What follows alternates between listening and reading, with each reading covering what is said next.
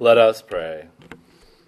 Heavenly Father, we pray that you would teach us to trust in the provision that Christ has given us, that through his death and resurrection we would live every day, feasting knowing that he is your word and your word is the bread of life. Let the words of my mouth and the meditation of our hearts be always acceptable in thy sight, O Lord, our strength and our Redeemer. Amen. Please be seated.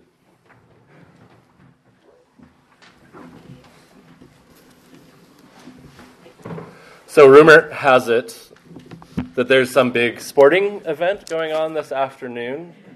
And this is literally the only time I will mention said sporting event.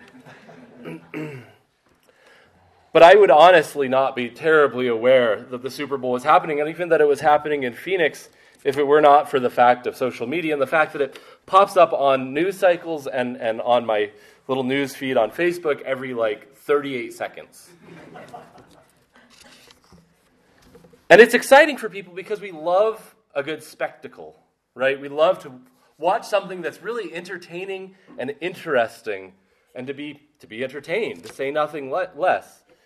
And it's easy to be like, oh, well, that's because we're American and that's what we like to do. But this is really a human thing. There's a funny, almost funny letter from St. Augustine to one of his younger friends as he warns him about going to do entertaining things at the Colosseum. And he thinks that this is far, far too distracting for a young Christian to be involved in. The Puritans, likewise, were really concerned about playing any sort of sports on Sunday, and they would say, no, you can't do this. And there was a battle between the conformists and the nonconformists in the Church of England at that point in time. And one of the sermons that came out was the importance of playing sports on Sunday in order to fight back against the Puritan influence in the Church of England back a few hundred years ago.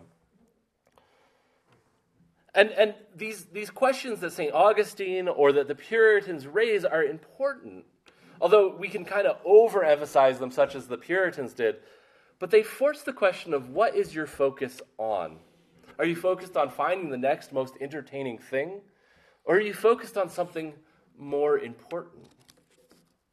Now, as we've been inundated with news of the Super Bowl happening, something else interesting is happening in Kentucky. On Wednesday morning at a chapel service at a college there in Kentucky, there was a sermon preached on Romans 12. And the sermon was about repentance and life in Christ. And I don't know the entire story of the sermon, but something about what happened at that chapel service inspired the students to continue to worship God, to continue to worship the Lord, and many people started to come forward and repent of their sins. And this is, of course, a different tradition than ours, where there was, in fact, an altar call and all of that, which we don't do. I'm not saying it's good or bad, but this kept going, and at least until last night, people had continued to worship from about 10 a.m. on Wednesday morning until today. But if you're not on social media, if you're not following sort of odd Christian subculture news, you probably heard nothing about this. As amazing as what's happening there, as God renews these young people's minds to live more faithfully in him. Part of the reason you didn't hear about this is because it isn't entertaining. There isn't a lot of bloodshed involved. It's just kind of a thing that is happening. And so therefore, major news sources just don't care about it. And the other part of it is it's just overshadowed by everything else that's going on in the world. And so it's easy to miss. But it forces the same question. What are you focusing on? Now, don't hear me saying, don't go watch the Super Bowl this afternoon. If you like the Super Bowl, by all means, watch it. I don't know that we'll be watching it in our house. We'll probably be napping because everybody's been sick off and on through this whole week, and it's been delightful. But whether right here and now, or this afternoon, or throughout the rest of the week until we gather again next week, the same question should be on the forefront of our minds. What are you focusing on right now? Are you trying to remember that great wing recipe while I preach and you're like, oh goodness, I hope he doesn't take too long? I probably will take too long, sorry. Or are you basking in the Word of God? Are you thinking about what the Word of God is ministering to you right now? This afternoon, what are you going to focus on? Are you going to get upset if your team doesn't get its touchdown? Or are you going to enjoy the fellowship with your family and friends and let the light of Christ shine forth from you as you enjoy a time of fun and fellowship with them? And what about throughout this week? What will be your focus? Will it be just to get through the day? Or will you ask that the Lord sustain you to get you through the week to his glory? Revival, and that is true revival, comes when our focus is on Christ, when we realize that we need to be repentant for our sins, that we need to be trusting in him. And this happens day in and day out in the lives of many. So this morning we open up into the fourth miracle of Jesus in the gospel according to St. John. And probably a better translation than what we have is sometime later. In other words, it doesn't actually really matter how much time has passed, but time has passed since he was in Jerusalem and we had that healing that we talked about last week. And then he goes on to teach about how, in fact, he is equal with God the Father. Some time has passed, and we hear that he goes to the other side of the lake, or the Sea of Galilee, or the Lake of Galilee. And he goes to approximately where Golan Heights is, if you have familiarity with Israeli and Middle Eastern geography. If you don't, it's kind of the far side of the lake, the not Israel side at this point. So that's where our miracle is taking place. And that's kind of impressive because perhaps some of these people are locals, but it seems like a lot of people from Israel or Galilee followed him over there because they had seen something. You see, these people were looking for a spectacle, like we so often look for a spectacle. We're told that they saw signs, and they were hoping to see more signs. They were hoping to see something that would awe them and go, wow, that's amazing, like you might go and see a magician or something like that. But one of the interesting things about this is it is a plural. They had seen signs, not just a sign like what we saw last week, but they had seen more signs than apparently John recorded. And that drives home a really important point about the signs that John records. He makes no attempt to say, I'm going to record every single sign and thing that Jesus did. But he picks just 7 because he wants to draw out what those signs tell us about who Jesus is. Last week somebody asked me, well, why did Jesus only heal that one man? And I hope at least some of you kind of wrestled with that question through this week because that's a really good question. Why did he just heal that one man? And the fact is he didn't just heal that one man. John just recorded that was that healing because he wanted to drive home, again, who Jesus is. Or in this case, he wanted to give proof that Jesus is equal with God the Father. That when he makes that claim, he's not just making that claim out of thin air, but he had every right to heal on the Sabbath, and that he had every right to heal that man, because he and the Father are equal. Now this week we come to another sign, and the sign is a revelation of transcendental power that shows who someone is, and that's why John is using these signs. Now, perhaps they are in fact looking, and it seems like maybe they're looking for something more than just to kind of be titillated. I love that word, by the way. To be entertained or titillated or find some sort of enjoyment. They're actually wanting to know who Jesus is. But as we read on, we're going to quickly realize that they want something more than they want something other than what Jesus is coming to usher in. And we'll see that in just a minute as we move on through this passage. What they're looking for, though, is something worldly. And so that, again, begs this question of what are you looking for this morning? Are you looking for worldly entertainment? Or are you looking to grow in Christ? Are you looking to trust in him evermore each day? Now, what makes this miracle all the more interesting is that it's the only miracle that is brought up in all 4 gospel accounts.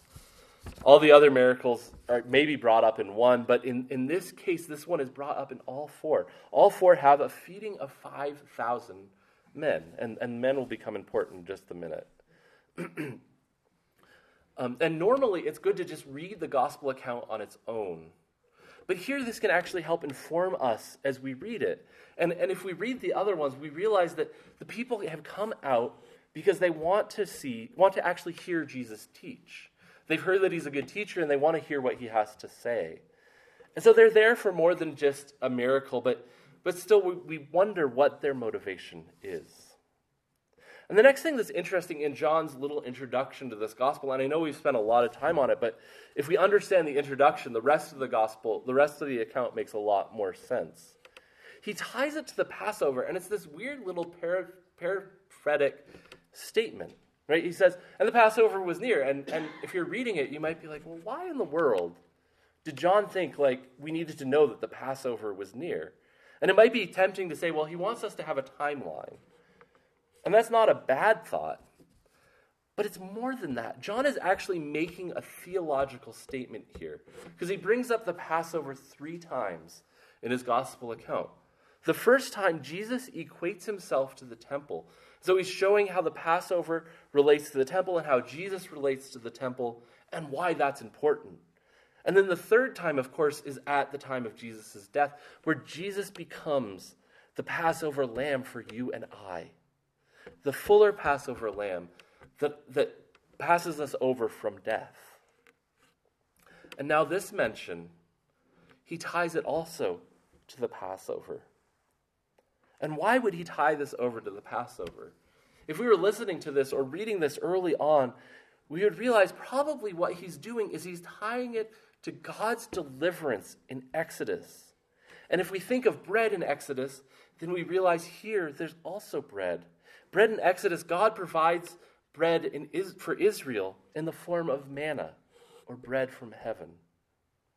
And so in unmistakably tying it to this, John is saying Jesus is that bread from heaven. Jesus is that bread from heaven that sustains us in what we have ahead of us. The miracle is more than simply providing some amount of tasty bread for people, for the crowds. It points towards bread that is that journey, for bread to give us sustenance for the journey ahead of us.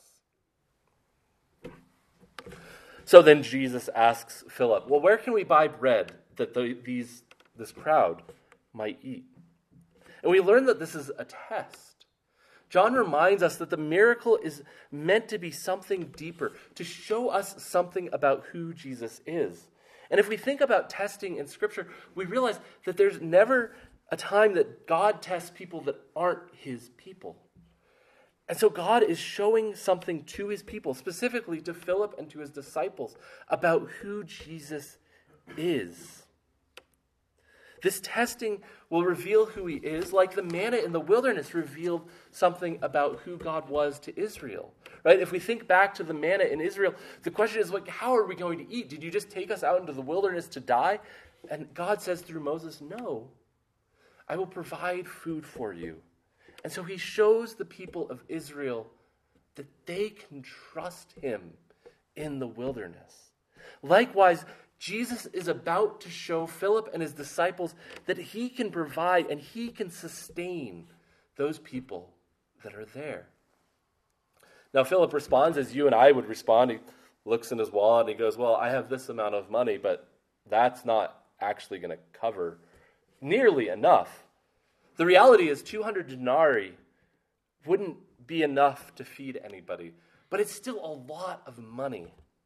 200 denarii would be about 200 days' wages, or roughly eight months of wages. So think about that. Whether you live paycheck to paycheck or you're doing all right and you have extra coming in, if you added up all the money that you brought in every month for 8 months, whether you're that person living paycheck to paycheck and don't have a ton, or you have plenty, it's going to be a lot of money when you add it up all together. But then if you look at how much it would be to feed even 5,000 people, it wouldn't be enough. So then Andrew, Peter's brother, chimes in about a boy who has 5 barley loaves and 2 fishes. It's two fish. I don't think fishes is plural, by the way, but I have this bad habit of saying fishes. So he has 5 barley loaves and 2 fishes. And as we read about this boy, John is very subtly alluding to another feeding, one that almost definitely we wouldn't think about. I wouldn't have thought about it if I hadn't read about it as I was preparing for this week. We read about it's this feeding where Elisha feeds 100 men with 20 barley loaves. The fact that a barley loaf is brought up again, and the fact that the word used for boy is used here and both in that story, is this really subtle allusion back to this other story. And so later on when we read, oh, truly a prophet has come among us, that's not a mistake. But it is in fact what John is partially trying to drive at here. It's the fact that Jesus is the better prophet than Elisha, who is the prophet that followed Elijah, who's the well-known prophet that we often hear about. Jesus is that better prophet to come. Because 20 loaves for 100 people, we think, well, that might not be a whole lot, but that might be enough to help them keep going till tomorrow. And if we read that story, we read that when those 100 loaves or those 20 loaves are given to the 100, there's plenty for them. It's not just like we read in this story. But we see something really interesting. A modest amount of loaves are given to feed a reasonable number of people. And then here, a measly, just a tiny amount of food is given, and there is plenty. And so it drives home that fact that Jesus is that better prophet. The lacking of provision doesn't seem to bother Jesus, and he tells them, have them all sit down. And then John says the men recline. And so here's that reference to the men. And if we make that gender neutral, we actually lose part of what John is driving at here. It really has to be that the men were 5,000 in number. Because John is intentionally trying to note this. Because he wants us to know something about this group. If Jesus was a revolutionary who wanted to take over Israel, he now had the forces to do so.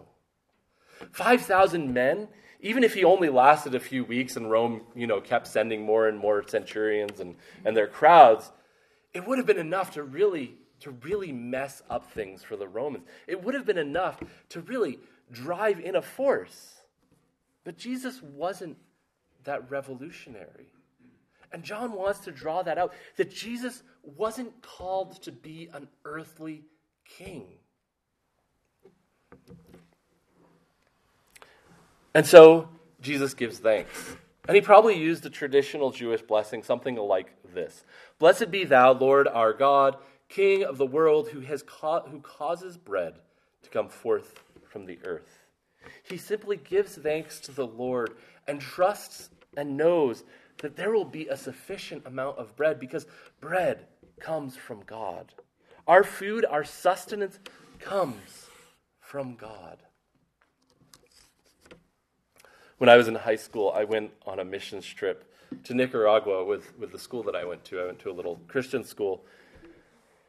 And we had a day camp, and a bunch of really poor kids came, and at the end of the day, we gave them a meal, and the Spanish teacher was cooking, and she started panicking because she's like, there's no way we have enough food for all of these kids.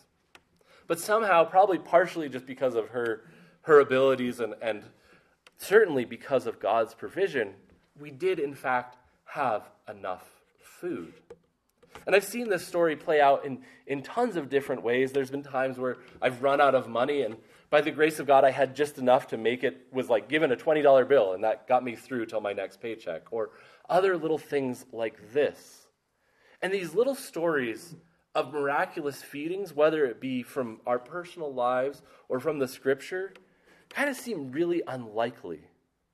And to modernists, this story in particular seems so unlikely that it's driven some people to say, well, no, this is a parable about generosity.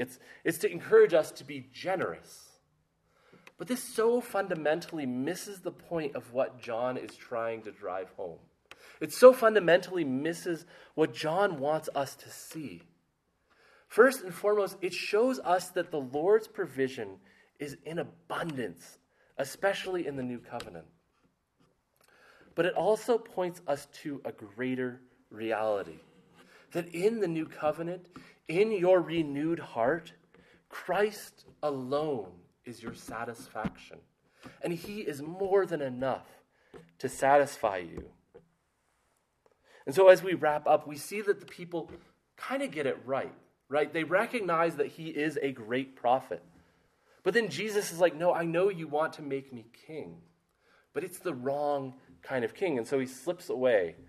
And it's because we now learn what, in fact, they are looking for. They're looking for signs to see if he's a prophet, and they're looking for signs to see if he is that king that will free them from the Romans.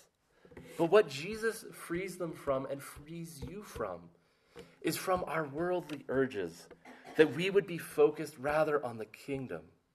Jesus' provision here is not meant to point us towards that earthly kingdom, but towards the coming of the heavenly kingdom. It's to point us towards the fact that he is the bread of life that opens the door for us to walk and persevere through whatever troubles we face in this life.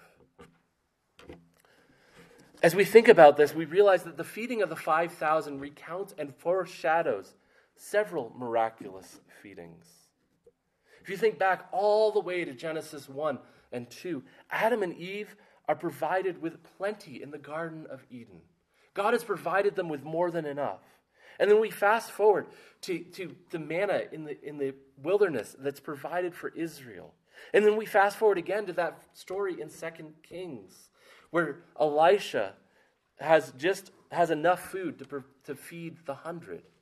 And then we fast forward yet again to the miraculous feedings in the gospel accounts.